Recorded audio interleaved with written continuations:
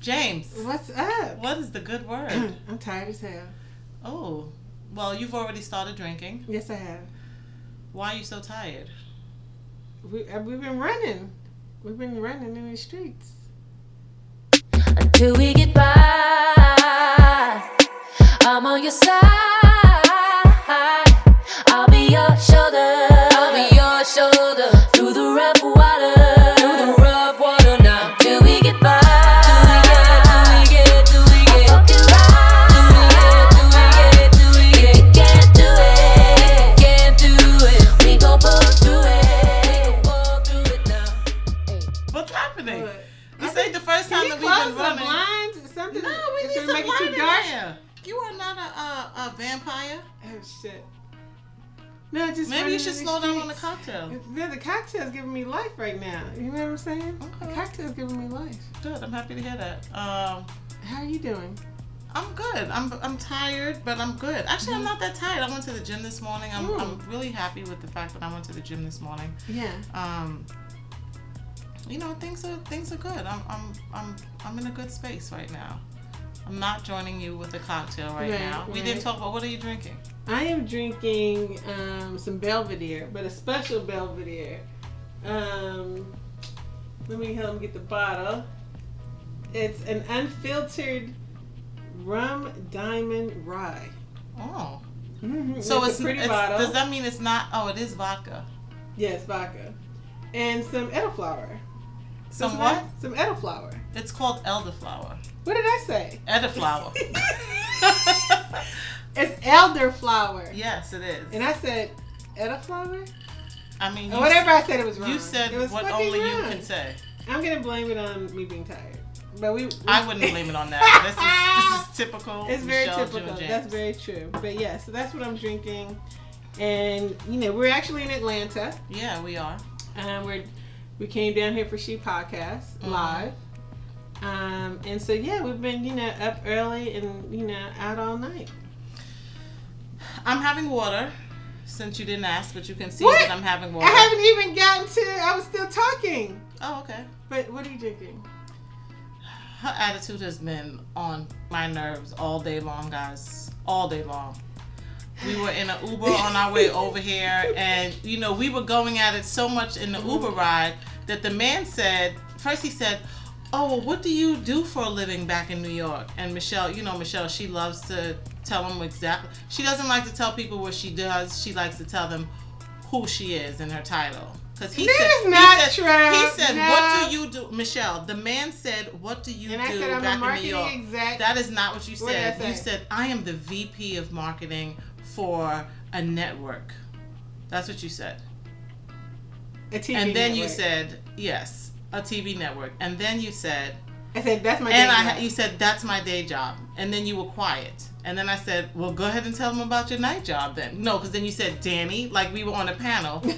You were like, Danny, what do you do? And I was like, well, why don't you go ahead and tell them about your night job then? And Guys, then I you just want to said, say that this might be the first time y'all hear Danny get choked on the mic. I don't know. let me tell you listeners something and mark my words. I'm just saying. You will never hear me get Never choked say never. on this mic. Now, I might be... Oh, shit. If ever... I'm sure there's some people that have heard me choke on yeah, the mic. exactly. It ain't recorded. Ooh. There you go. Since you wanted to go No, there. why you always have to bring that out of me on the microphone? What are you talking about? Sorry. Cranky today. Am I cranky? Mm-hmm. I'm cranky. You No, know, because you you're are. not eating carbs. I'm gonna put Danny on blast to the listeners. So today Danny and I went to lunch and we were eating. We got some salmon chips from this great place. I'm not gonna say the names because they're not a sponsor, but it's a great restaurant in Atlanta. And you know the last It's couple a great of days, restaurant that Michelle has been talking about since we got here. Salsa water. She's been drinking salsa water. And, you know, and I'm just kind of, you know, I'm feeling a little guilty to myself. I'm like, damn, you know, she's so disciplined. She's so good. She's been working out, which is great. But every time I see Danny, when we're not eating, she's got this big, super gigantic bag of chips. Now, we're in a session earlier. She's eating these chips. We get in the Uber. We're eating the fucking You chips. are about to get red for this turn microphone. these I want you to keep motherfucking talking. chips up. I want you to keep and talking. I'm just looking at her like, okay, am I crazy? You're not eating the carbs at dinner or lunch or drinking, but you're eating like a bag of like. Where's the bag at? Cause you got. I'm gonna go get Danny's purse. Cause I know them chips is in the bag. Cause I want to have the listeners. Guys, she stepped out the room. Clearly, she's been drinking so much that she doesn't even know that the mic is nowhere near her. The chips are in the garbage, Michelle. They're done. Exactly, because you ate them shits up. I'm okay with the fact. I am really okay with the chips that I ate. Now I want you to sit down for 2 seconds because now you've pissed me off on the mic. Continue. And I'm gonna give your ass some life right now. Now here's the deal, guys. The chips are called popcorners. They're a lot healthier than the regular chips that I would normally be eating, and that's the healthier option that I picked for myself.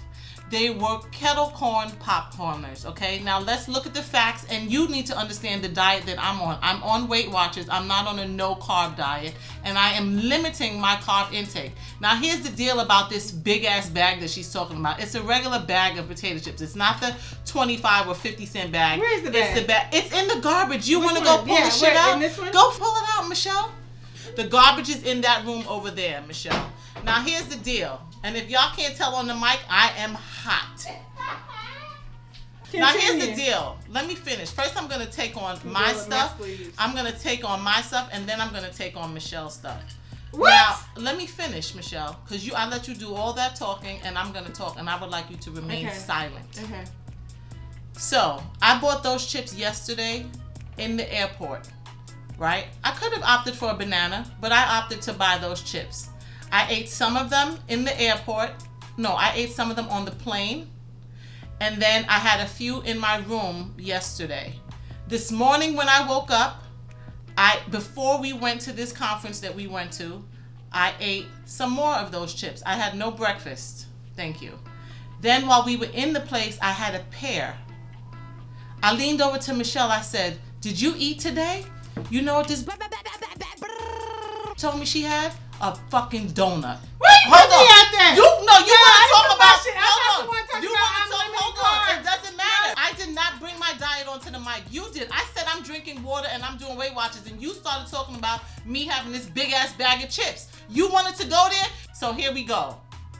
So I said, "Michelle, did you have breakfast?" She said, "I had a donut."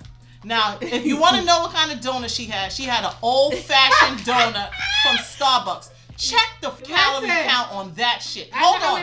Let me finish. I'm going to go ahead and finish. I'm sure along with that donut, you had some type of latte or something else or whatever. I had water. Now, fast forward. We go to lunch. Michelle has been raving about this new place since it's not a new place, but she's been raving about this place since we got to Atlanta. Today, we're like, okay, we're hungry. We're going to lunch. We go to this place. We order these crab chips. I'm like, oh, these look pretty tasty. No, they're not crab chips. They're salmon chips. I'm saying to myself, oh, they look pretty tasty. I'm going to have some of these salmon chips. But instead, what I do is I wanted to get the full flavor of what it tastes like. So I bit into one of the salmon chips. And I had some of the chip that's on the bottom of the salmon because they give you 4 big chips with a little pile of salmon on top. I bit into that. But the rest of it, I scraped the salmon off. And I just ate the salmon and left the chips. She goes, "What's the matter? You didn't like the chip or whatever?" And I said, "No, I'm watching my carbs." But I have never passed any judgment on her. I didn't say, "You don't need to eat that carb." I've never said anything like that. When I woke up this morning and went to the gym, nothing. If I say to her, "Yo, you want to go to the gym?" and she says no, she don't want to go, I don't say nothing. This guilt that she's talking about that she feels, that's on her. I do not put myself on Michelle. Hold on a minute. So I went to the gym this morning. I ate a few of my chips that I had in my big ass bag that she's talking about. And then I had a pear. And then we went to this restaurant. I ordered a piece of fried catfish and a kale salad. Because guess what? Danny is watching her carb intake. Now, does that mean that I should have had a piece of fried fish? Maybe not, but that's what I opted to do. I also saw this amazing dessert on the menu that looked right up my alley.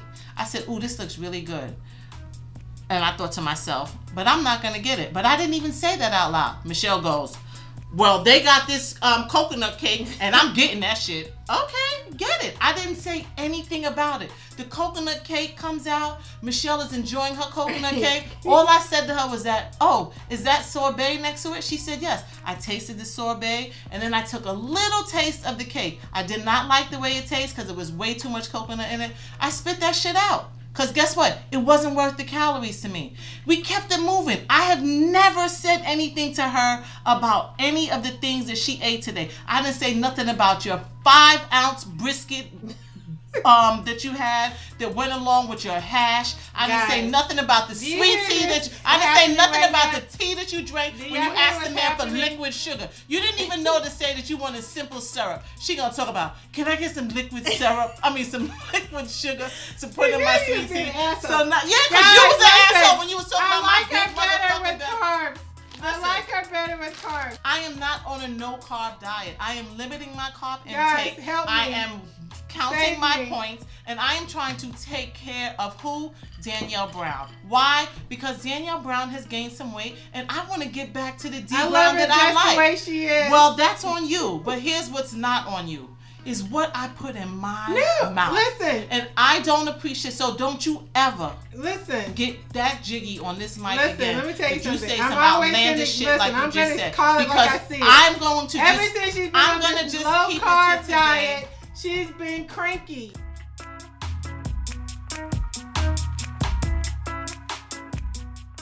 So we are moving forward because clearly we were bickering. Forward. We're going to get into these highs and lows. And so I was recently reminded about why, Danny and I started this podcast in the first place. And so my high takes me back to last Saturday where Danny and I were honored by the Yvonne McCullough Foundation for our work towards breast cancer awareness and saving women. And I had posted on social media that it was by far the best award that I had ever received. And what was just really so special about it is the actual words on the actual award, which says, thank you for helping us save women's lives. And that is why, we started the podcast. It was very special. It was a beautiful, beautiful day. The event was at a golf course, and it was just beautiful. There was a lot of honorees, and just to hear women's stories about their fight against breast cancer and surviving, and there were a lot of tears, but most importantly, there was a lot of support. I always want to remember that feeling that I felt that day, because I had posted a picture and I said, if I look happy as hell, I had to quantify it as hell, it's because I am. And so I want to remember that moment. So that is my high. Yeah, that was a good moment. It was nice to see you up at the podium accepting that award. You got a little emotional, which was great. I always enjoy seeing you in these moments where you are able to be recognized for your fight and for your voice, because for so long you were quiet and you did not want people to know about the fact that you had cancer. And so now that you've come out of the cancer closet, if you will, yes, I love seeing you stand in your light and be recognized for your survivorship. And you were recognized as well. Yeah, but I'm talking about you being recognized. Yeah, okay. And so, reminds me of a conversation that I had with my friend Melinda Gaynor once, when I was talking about her struggle with cancer. And I had sent her a text message one time, and I said to her, I'm just so proud of you, and you've been this great inspiration, just living this journey out loud and so on. And she wrote back, I wish I didn't have to inspire like this. And I remember it sat me down, literally. I was standing up reading the text, and I sat down and I kind of cried, because I thought about, I was like, the nerve of you. You're here putting this woman on a pedestal for living her cancer journey out loud and celebrating this. And she's like, yeah, that's great, but I wish it wasn't this that I was being an inspiration for. and I understood what she said. I never forget why this podcast came to be. You know, this podcast happened because you had cancer.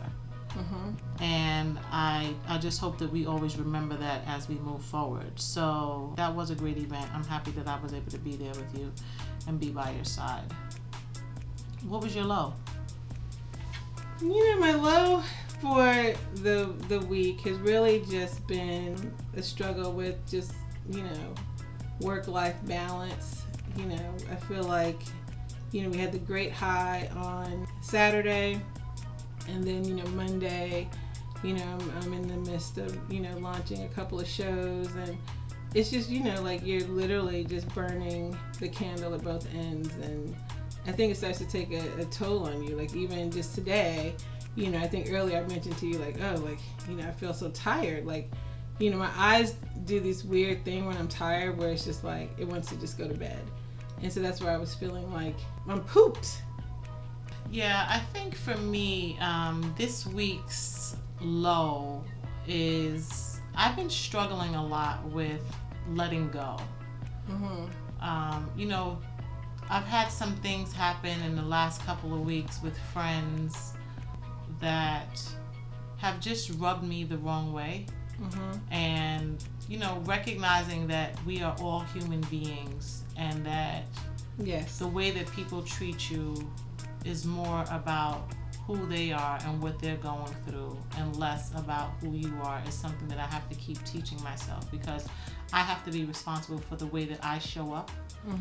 And when people show up a certain way in your life or not, you can't take it personal. And a couple of weeks ago, someone that I know basically ghosted me. And I've known this person for a long time, and I don't know what happened. Like all of a sudden, you know, we had a conversation, and I thought everything was good. Were you getting on his nerves? I never said that it was a him. Oh, that's very true. I assumed. Was it a him? You did make an assumption, but was it? Which is not new for you. It Shade. was a him. Well, you know, we sometimes throw shade on this podcast. It was a him. But it's a guy that I've known for like years. I'm not talking about somebody that's just like, you know, some new dude on the block. Right. But what I realized is that, you know, I kept thinking like, oh, I wonder what happened, or I wonder if they're okay, because that's my MO, is to always be like, yo, is everything okay with you? To check in with people. And when I sent the text, are you okay? Or just calling to make sure that everything is good, and I haven't heard from them since. I have to remember that everything is not always about you, Danny. And if by chance I have been ghosted by this friend, so to speak, God bless. Yeah, keep it moving. Yeah, and so he is not my low. The low is the awareness of people. And how they show up in your life and the impact that their presence or lack thereof can have on your peace of mind, because you sometimes are wondering what happened, or why did this happen, or why did they respond to you this way, or why didn't that go right, or why didn't this go left. And at some point you just gotta like, I don't care. Like you just got to get to a point where it's like, it doesn't matter. Right. And I kind of feel like I'm talking in circles right now, because I'm kind of thinking it all out in my mind as I go forward with this, like what is the real low? But the low is the recognition of people disappointing and having to deal with the disappointments of people. Yeah. And still keep going and not take it personal. Right. So it's like a low and a lesson, if that makes sense. My high Yes, let's get into the high. Yeah, because that's kind of like, it's like, Get this high. my high is the fact that Michelle and I are in Atlanta. Yep. And we were on stage last night. We rocked the mics right. at the She Podcast Live. Yeah, we did. It was a super dope experience where we had the opportunity to get on stage and give people a little example of what Cocktails and Cancer is. We were in a room full of women who are interested in podcasting or podcasters themselves. Yep. And it just was a great opportunity. We got on stage. They had our theme music playing. We was all excited when we got on the stage. But before we got on the stage, we was quiet. Yeah, we was kind of quiet. I remember one point I looked over at Michelle and she was looking at me like, oh shit, what's about to go down? And we both started laughing and everything. But when we did get on the stage, it was dope. It was a really great experience. And then after we did a little episode, and I'm saying like we gave them a mini episode. So we took them through the pour, we took them through the high and the low, and then we hit them with some quick sips and we were out. But after that, we had a panel discussion with two other podcasters, or two other podcasts, period. One is The Color Girl Beautiful, and the other one is From the Bottom of the Map. Or is it it's just the bottom of the map? Yeah, bottom of the map. So it was a great experience. I'm happy that we did it. I hope that Michelle and I are able to, keep moving forward and having experiences like that, and I hope that we continue to grow. These are all, it's so fascinating to me how we've just been given these opportunities to continue to show our talents but also evolve, and I'm just thankful for it. Danny and I got this text that I was actually trying to find from our friend Bryce, who came through and supported us at the event. And he texted us and he said, y'all are fucking amazing and the chemistry is off the charts. And he just like, when I got off the stage, he was just like beaming. He's like, oh my God, I didn't know what to expect. Like, this was like so awesome. And it felt good to have people listen to what you're saying and receive it so well. I am really excited about the interview that you guys are about to hear. So we had the opportunity to speak to a longtime friend of mine, Craig the Writer Stewart, who I love and adore, and he is just an amazing man, but he's also an amazing writer. Up next will be our interview with Craig the Writer Stewart. Seen and heard.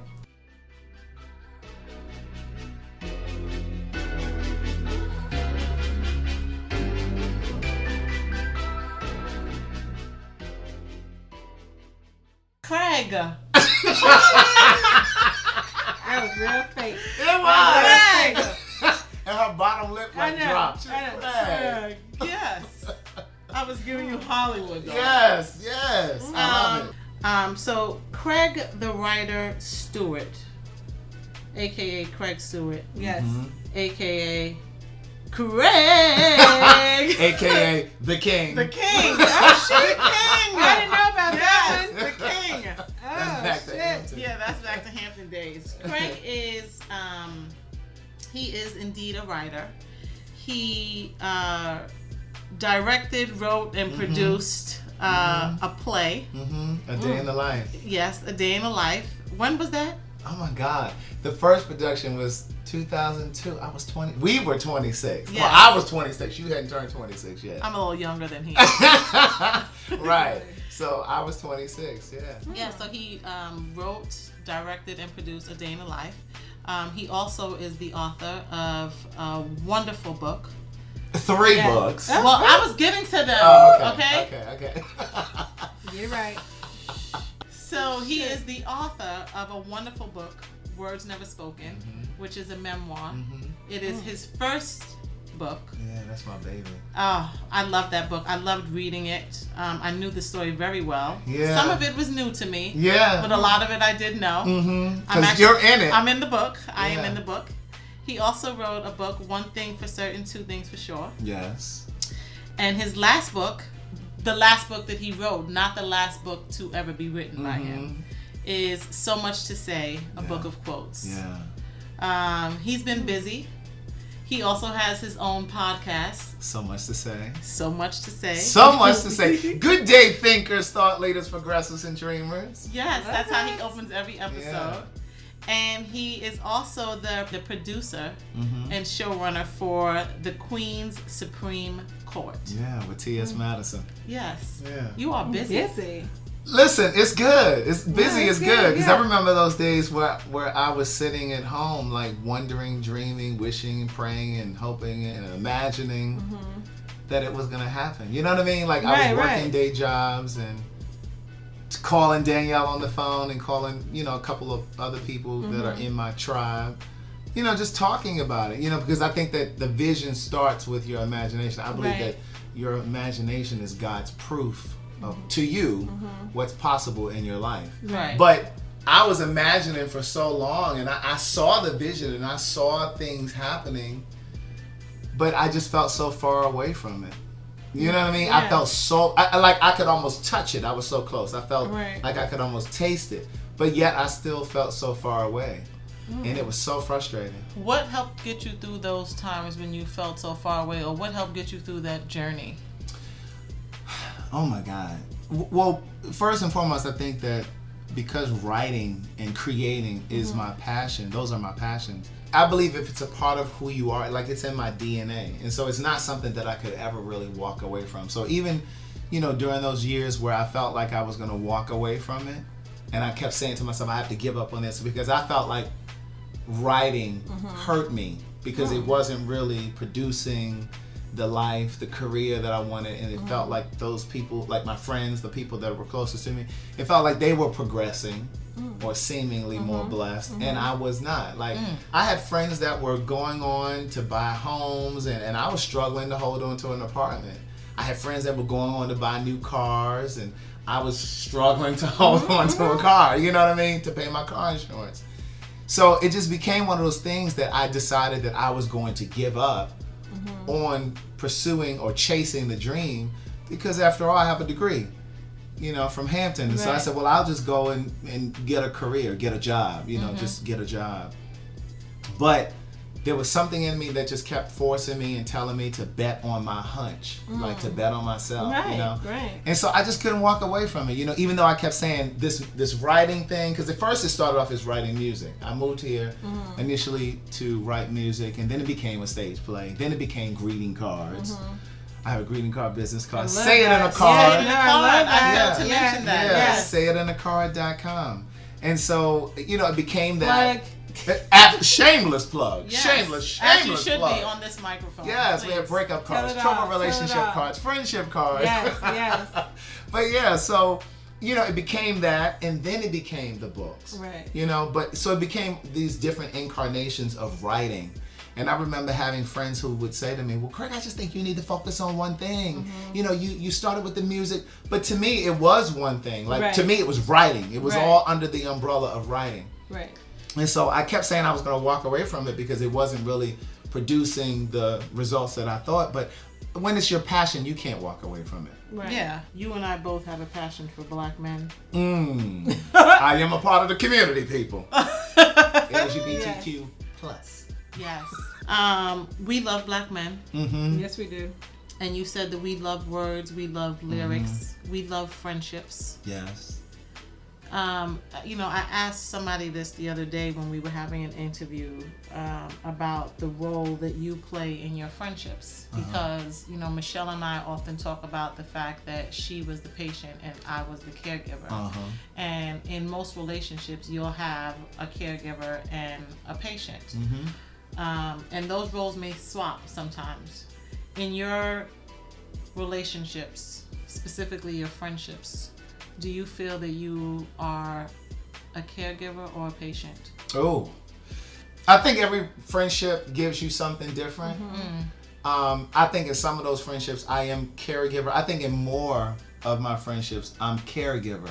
And I saw a quote, I think on social media, and it said, sometimes the healer needs healing. And that resonated with me. It really did. You know what I mean? Yeah. Because where does the healer go Right. for healing? You know what I mean? And so that's why I think it's important to have. Where does the healer go for healing? Yes. Like certain things like that, just like, I can't believe I didn't send that to you. No. But like certain things just really like pull at me. And that was one of those things that I read. because sometimes and for people who may not understand what we're talking about, it's like that same quote that says, check on your strong friend. Right. Yes. You know, and I feel like sometimes I am the strong friend. Right. Not just in my friendships, but even in my family. Yes. You know, even in my family. Yes. You know, and so sometimes I feel like, well, where do I go for refuge? But that's why I have certain rituals or things that I, like whether it's working out or doing yoga or going for a run. And of course, I have certain people in my circle that I can talk to, that I can dump. Yeah. You gotta have somewhere where you can dump. Right. Yeah. I'm happy that you said that, because part of what I wanted to talk to you about is health and wellness with men, specifically Black men. And you've always been really into your overall health. To a certain extent. Well, you've always been into your appearance. It's one thing to be concerned with your appearance, but it's another thing to be concerned with your overall health and your wellness and how that translates into appearance. And so at what point in your life do you feel like you first started paying attention to what it means to be healthy? Oh, I remember being at Hampton, and I remember thinking about working out on a consistent basis, right? We had a track, and so I would go over to the track. And the reason that I started going to the track was because I remember being in the shower one day and looking down, and I remember my stomach was protruding, just natural, relaxed. I remember my stomach protruding, and I couldn't see my dick. Can I say that? You can say that. And so I was just like, And so I started going to the track, but I wasn't the Hampton track. But working out really is a mindset. Like you have to kind of click into it. You have to kind of activate to it. It's over there. You know, in the cooler. But it was a thing where I had to be conscious, and so I said, okay, I'm going to start working out. And I remember going to the track, but Hampton is on the water, for those who may not know. And so as soon as it started It's called the Home by the Sea. The Home by the Sea. But as soon as it started getting cool, I wasn't going out to that track. And plus it started getting dark early. You know what I mean? Like in the fall, this fall season or semester.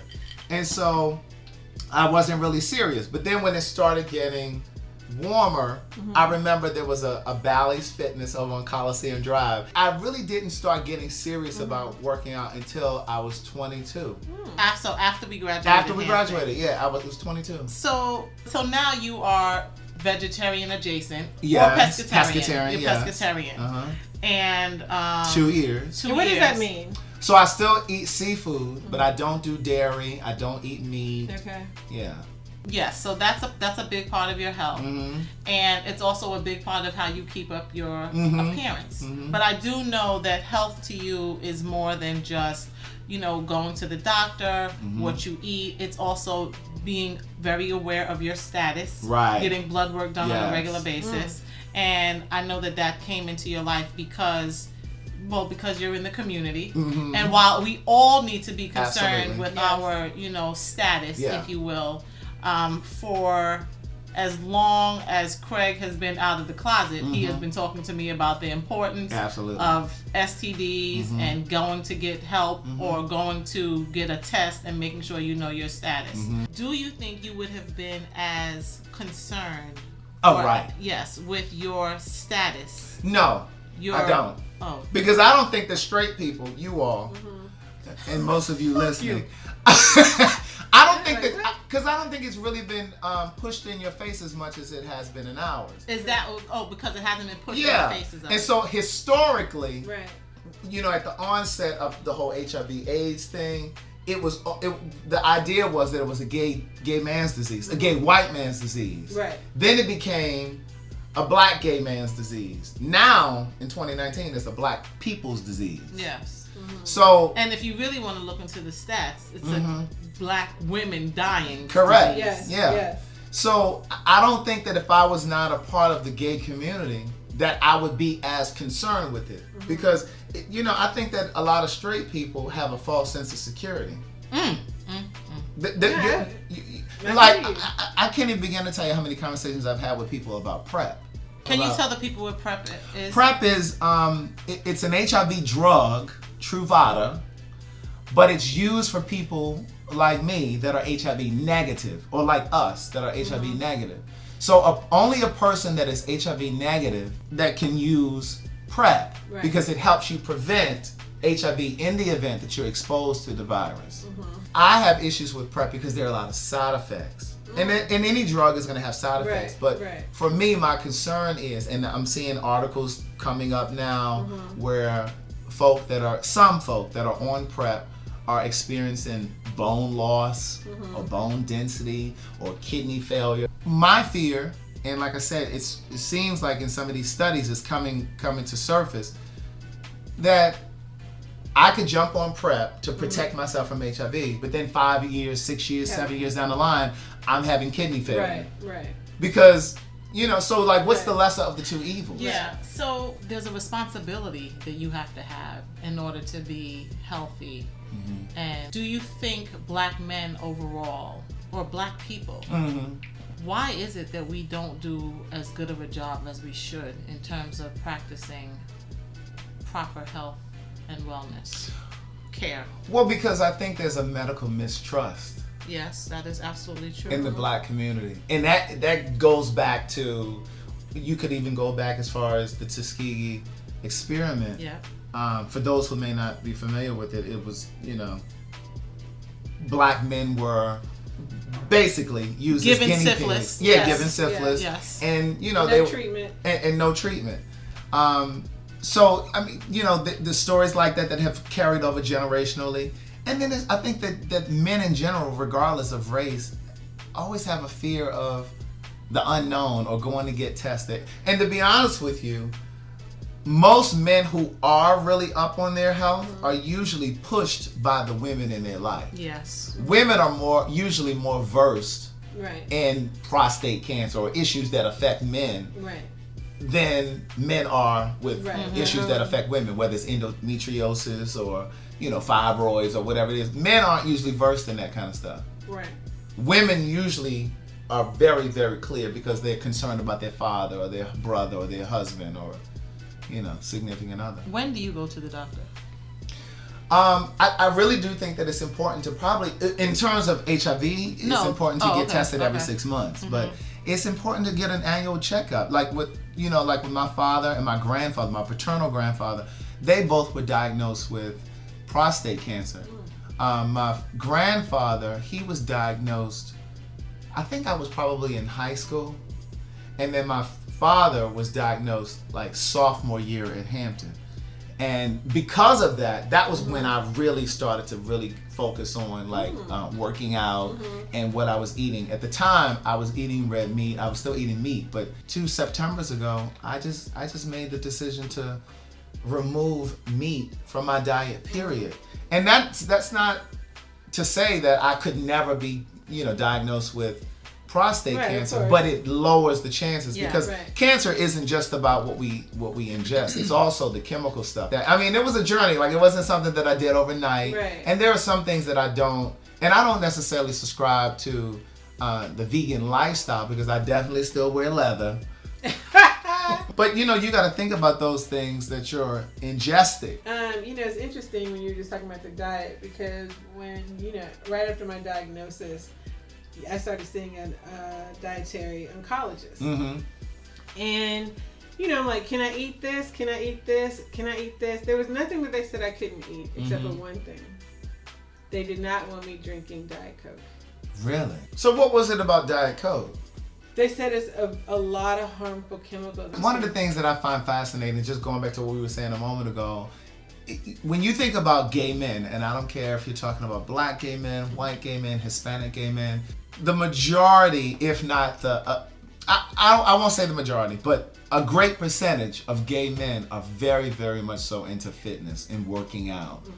And the contradiction that I've always found very interesting is, as invested as we are in our appearance, in terms of looking young, staying fit, we also have a tendency to put ourselves at risk for HIV. It's like you're so concerned about the outer, but what about... That's so interesting. But it's like, but what about protecting yourself from... And this doesn't mean all gay men are this way, but what I'm saying is there's enough that I can make this statement. And so it's like, you know, you're concerned about your outward appearance, and you know, your hair has to be cut the right way, and you know, your skin is the right way, and you know, your teeth and just whatever.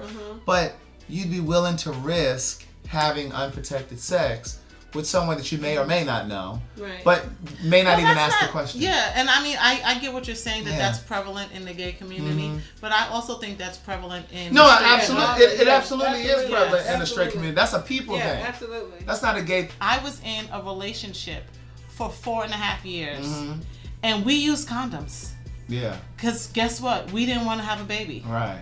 And I'm not going to tell you that never, ever, ever in those 4.5 years did he never not use a condom. But I am going to tell you that that was rare, few and far between. Yeah.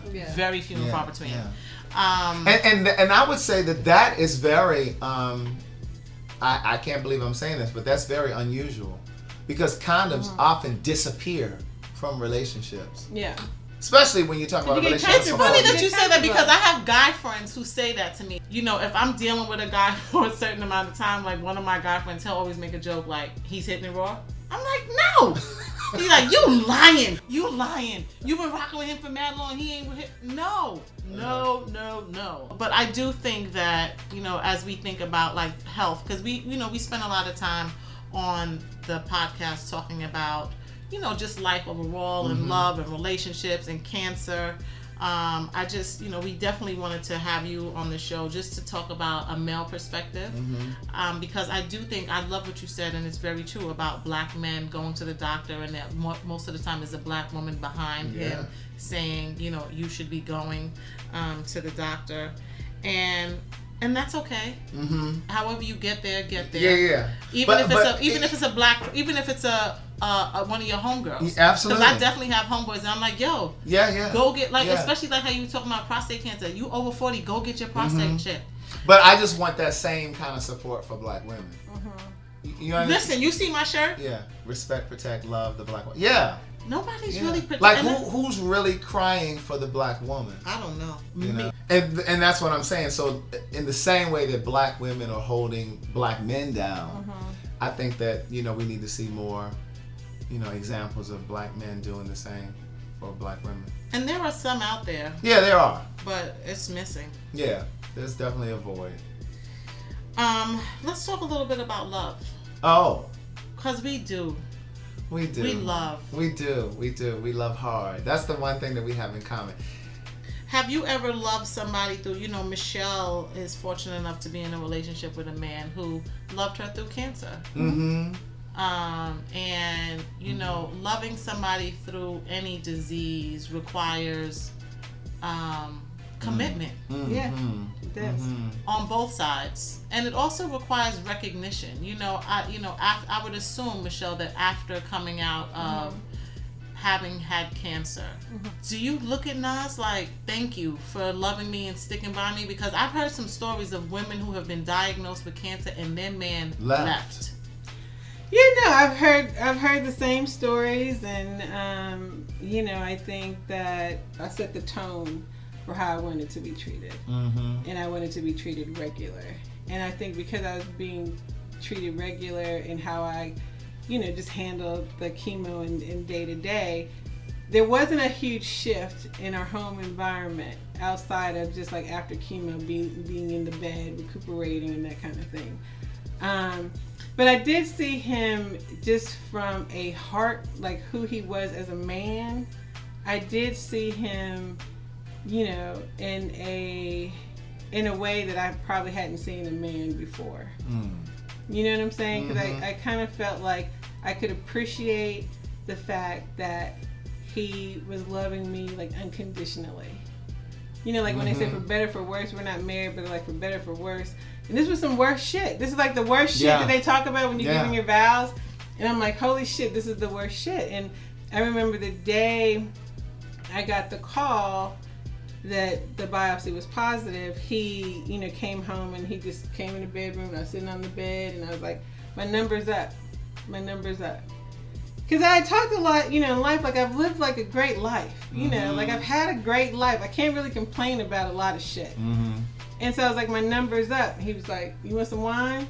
I was like, I sure do. I remember we just had a glass of wine. He's like, I just want you to know I'm going to be here no matter what. And I was like, thank you. Like he literally was, and then... Did you literally say thank you? Yeah, and we never talked about it again. Wow. Then we just went into like action mode. And Danny knows like, okay, y'all be here on this day, and then, and then I just went into action. So here's the question that I have for you, because I think that you answered part of my question. That there was no real shift in the house. The dynamic, yeah. But that doesn't mean there wasn't a shift in Nas. Yeah. That doesn't mean that emotionally he wasn't afraid. That because what we know, you and I, based on our relationship, is that there wasn't a shift in us either. Right. But inside there was a shifting. shift. Yeah. Inside I was shifting, and I didn't realize how much I was shifting. I had my days, but I just wonder what that shift was for Nas, because there's some level of fear that's introduced whenever somebody that you love tells you, like, I have this disease that may very well take my life. Yeah. That's a great question. I never saw or felt a shift. And in moments when I would say, are you okay about this? Like, how do you feel about this? I think one day I said, do you still love me the same? Wow. I asked him, do you still love me the same? How long after had you asked that? Do you know? It might have been like, my hair was thinning. Uh-huh. My hair was thinning and you could see my scalp. And I remember just asking him, we were having a conversation, I just said, do you love me the same? And he's like, I love you more. Oh my God. See, that's that love that I want. No, I mean, that's why, he's still around. When people are like, oh, because, I'm like, no, he's one of the best people I know on this earth. Because I think what we all crave and what we all want in our love is someone that can anchor us. Yes. No, it's true. It is true. Really anchor you. You know what I mean? Yeah. And I had a really honest... I forgot. Danny's got me... I know, I see your eyes tearing up. I mean, got the water in my eyes, like... But I was literally thinking today, and I think it kind of crossed my mind yesterday, I sometimes wonder if that is really going to be something that I will experience. Because I don't really think that that's everybody's story. You know what I mean? I don't think everybody gets that happily ever after. I think everybody gets a happily ever after, but I don't think it's always that way. Everybody might not think that and that's happy exactly what I mean. And that might not be enough for everybody. Exactly. Right, and that's exactly what I mean. And I think that we're conditioned as children to think that that's the end goal, that we're supposed to aspire to having that person that we live with for 30, 40, 50 years and you die happily together and whatever. Kind of like The Notebook, that movie. But I don't think that's everybody's story. That's not everybody's wish, but that's not always everybody's story. Even if that is your wish, that's not always how your story is going to play out. Well, and I'm going to keep it 100, so, you get through the cancer, and for a while you're just trying to, like, get back to yourself. Yeah. And I think it was just like, I don't know, Danny might know better than me, but at a certain point, once it clicked that I'm back, and there was a moment where I'm like, I'm back. And probably, like as Danny talked about, I didn't want anyone to know. When she was just talking about like her friend being celebrated. I just didn't want no one to know. The people who knew we're going to keep it moving. And it was just quiet forever. That's what it was going to be. I didn't know until you all started this podcast. Yeah, no. A lot of people, people at BET were hitting me like, how was we working together and we didn't even, no one knew. And that's how I wanted it to be. Because I didn't want it to be like, I didn't want to be known like, the girl. The same way when I told her that I was gay, I didn't want to be known as. I understand. It's labels. There's all these labels, and Boxes. Danny and I talk about, like there's labels that you're like, I want to be associated with these labels, and there's labels you're like, I don't want to be associated with. Yeah. But then now I'm starting to, and I said to Danny like, okay, are we getting married? Like, okay, I've said to him like, what are we doing? Because now it's like, okay, now I see things a little differently. Yeah. Because what I really understand about relationships, which I never knew before, because I was diagnosed with a disease that could kill me, is that you need a partner to support you. And as I like to say, to anchor you. So for me, I'm like, okay, if you're my partner, I need you to be my partner all the way. Because right now we're living in a house, we're playing house. And you're supporting me, but I want you to support me 100%. That if anything happens to me, you know, we're covered. Insurance, there's a lot of things that happen. But you and I have had this conversation before. I really want to understand what marriage represents to you. And I'm asking you this because if you're saying that he loves you the way that you want to be loved, and yes, you guys have your ups and downs or whatever, but he's anchoring you and he loves you, and the only thing missing is these vows. What is it? And if you're bringing in this whole notion of insurance and stuff, that's not true, because this day and age there is, what do they call it? When you live in the common law. Common law, insurance. I think for me, when I say security, there's a couple things. One, when you're going through cancer and you're signing all the paperwork, one of the things is they said, we need you to have a relative to this. If this goes left, they're gonna pull the plug. If this goes, and they were like, so with my boyfriend, they're like, no, like a family member. And that's why marriage became so important. I was like, wait a minute. If something happens to me, he doesn't even have a say. He's not on any of my paperwork. I mean, unless you wrote it up to say that he does have a say. I guess I would have to have like an attorney and all that. Yeah. But it just kind of felt like, because your family could always come in and they can come trump in that. Exactly. Yeah. So for me, I just felt like if he is my right hand, we're together. Then why wouldn't we just have it where by law we're together? Because it was really like at the top of the year when I started feeling like I'm back. And at that point, the shift, then it started impacting everybody. I feel like the past 3 years, I'd been a little like MJ 5.0. Like not at 100%. I'm at 50%. But I honestly think that that's what life is about, though. I think whether it's HIV, whether it's cancer, whether it's a death of a family member, a child, a parent, it's all designed to make us live more fervently. That's what I believe. No, you're right. Like like you said, like when I said to Dana we're gonna do this podcast, she's like, all right, I asked her, will you do it? She's like, yes. We went hard in the paint. Like we've been going hard. I mean, literally for the past 8 months, we've been doing it. I didn't want the lesson, because I do believe everything happens to you. There's a lesson to learn. Just to be in vain. Like I want to help people. I want to have this conversation, like the conversation we're having now. I think like some of the things you shared, I mean, it's just perfect. Like, yeah, people are taking care of one aspect of their life. Even me, like my career, my home. There's so many things. Danny was teasing me. She's like, how do you got like, you got like plush carpet, but then your nails ain't done. There's certain areas that you're so pristine and it has to be this way. And then there's other areas where it's like, I don't want to go to the gym, but I need, I think it's very interesting that there's these huge kind of this tug of war. Yeah, I think that we all have those. It's interesting because and I be checking on people too. Did you do X, Y, and Z? Right. Did you do X, Y? And this is why I said to somebody the other day. I said, why is it that I have the ability to commit so hard to everybody but me? And that's why certain things like being able to just say, Danny, I'm not gonna have a drink until my birthday. Hold tight to that. Like you gave yourself your word. Like that's it. It's nothing more important than that to me. It's just a commitment to myself. And I want to be able to do better with it. And that's how I feel about like this whole thing with my health. It's like every time, they say that discipline is the difference between what you want now and what you want most. And what I want most is to be healthy. I want to love what I see when I look in the mirror. Internally, I love me. Like, I love how I love other people. I do not like how I love myself. Wow. I don't love myself well enough. I don't do a good job of loving me, and that's so hard to say out loud. But I think that's the beginning. That's the first step to moving. That you've already set the intention. So it's like, at least it puts you on the pathway to what you see. Because again, going back to what I was saying earlier, your imagination is God's proof to you of what's possible in your life. That's not just about a dream or seeing yourself married or seeing yourself living in this house or seeing yourself owning a business.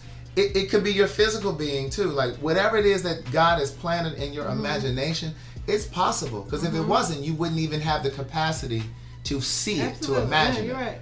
The way that you love yourself shows up in the type of situations you put yourself in. Oh yes. The way you allow people to treat you, like, you know, and there was a time in my life when I was so much stronger.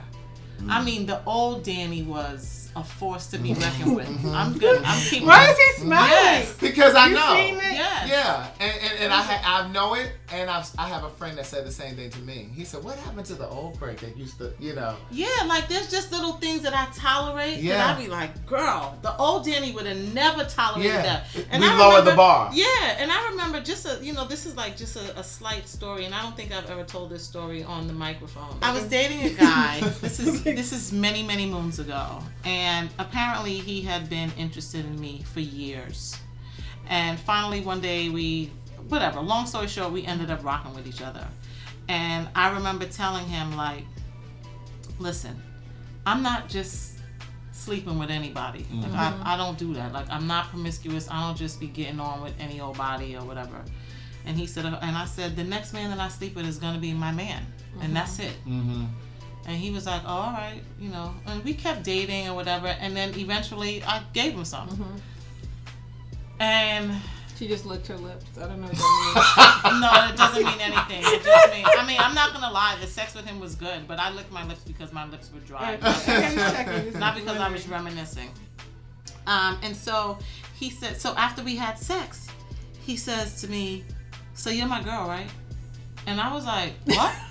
And he was like, you said that the next man you slept with was going to be your man. And I was like, I thought to myself, exactly. Clarity is our partner. Yes. And I said to myself, well, goddamn, you did say that. Like, you know what I mean? Right. But he was like, yo, you my girl. Like, that's it. Like, I'm locking you down and this is it, go. But those are the type, I had standards. I date well.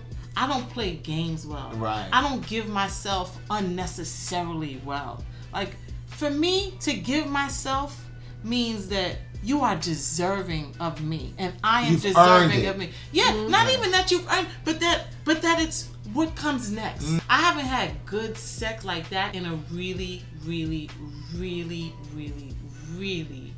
long time. Because I have not been connected with somebody like that in a long time. Yeah. When you're connected with somebody like that, the sex is amazing. That's when it's not sex, it's love making. When you are like, yo, when there's no. You know, they like, oh, turn over, do this, do that, and you like, okay. You know, or you telling them, do this. You know what I'm saying? Choke me.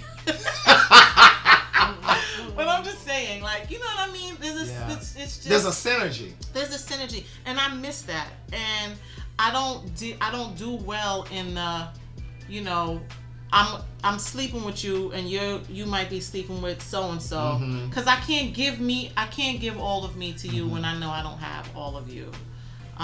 Well, you know, going back to what we were saying a moment ago, for me, you know, as I was saying before, like, I sometimes wonder if I'm going to be a person that enjoys a long-term relationship. Like, I've had relationships. Like, I've never had a problem dating, like, in my 20s. I'm 43 now. I've never had problems in my 20s or 30s dating. I've learned that the qualities that often draw people to you are often the same qualities that make them insecure once they're with you.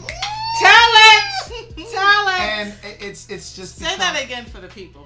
Yes. The qualities that often draw people to you are often the same qualities that make them insecure once they're in a relationship with you. Yeah, right. So it's like all of these things that they loved about you. You're driven. You're attractive. You're educated. You're this. They all of a sudden become these weapons that they use against you. Oh, you think you know it all.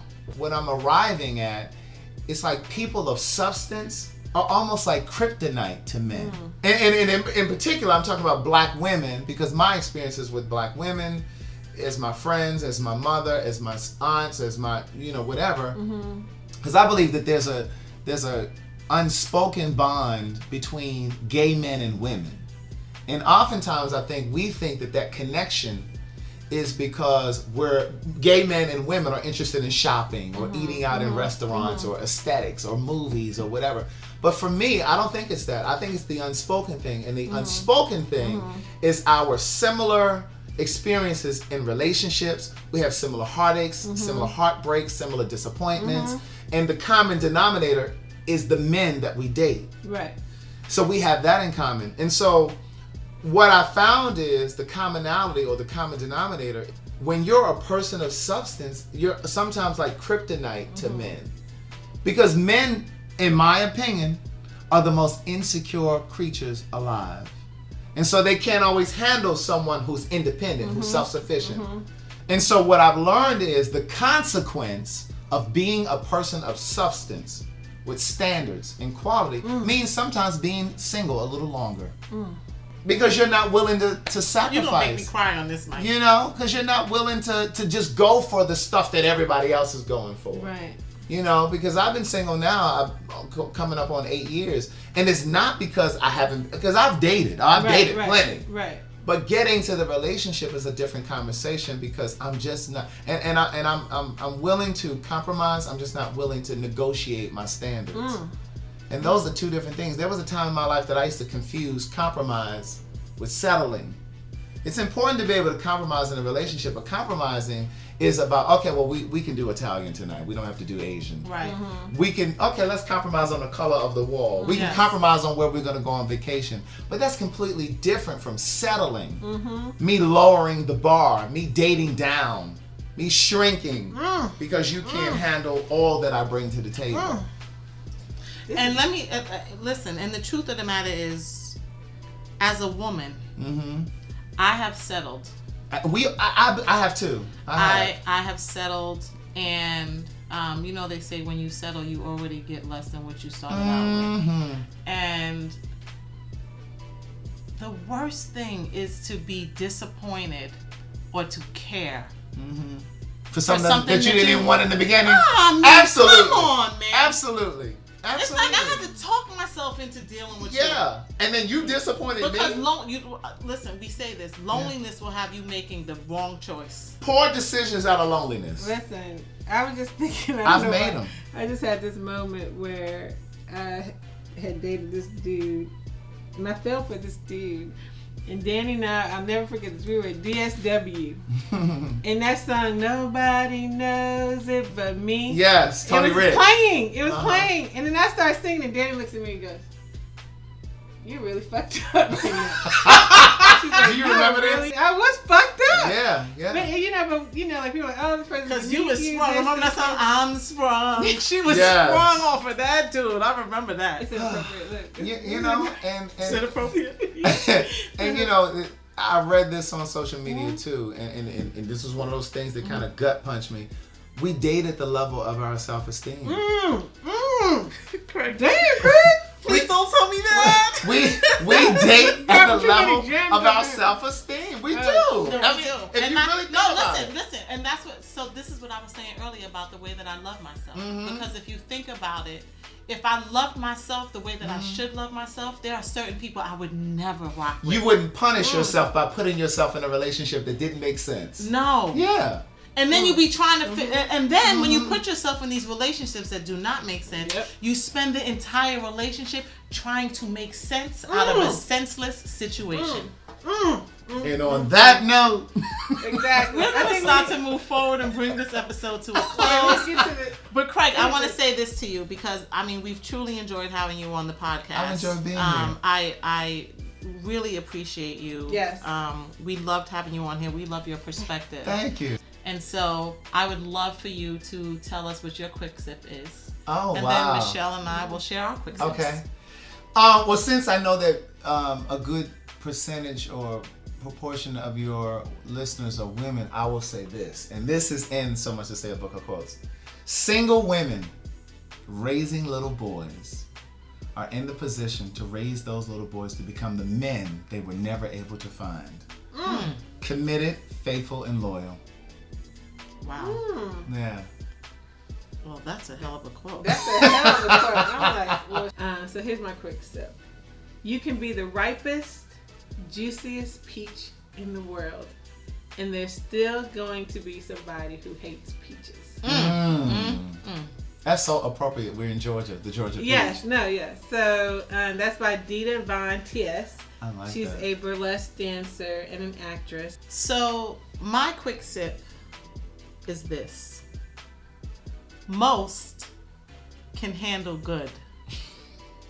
It's great that intimidates. That's my That quote. is by Craig the Writer Stewart. That's what I'm talking about. I want to encourage the listeners to be great Yes. and keep going forward. Yeah. Thanks for listening. Thanks for Thanks for listening, being guys. here. Bye, guys. Till we get by, I'm on your side. I'll be your shoulder. I'll be your shoulder through the rough water. Through the rough water now. Till we get by. Till we get. Cocktails and Cancer is supported by the Google Podcast Creator Program. Wait, James, you forgot some very important information. Oh, right.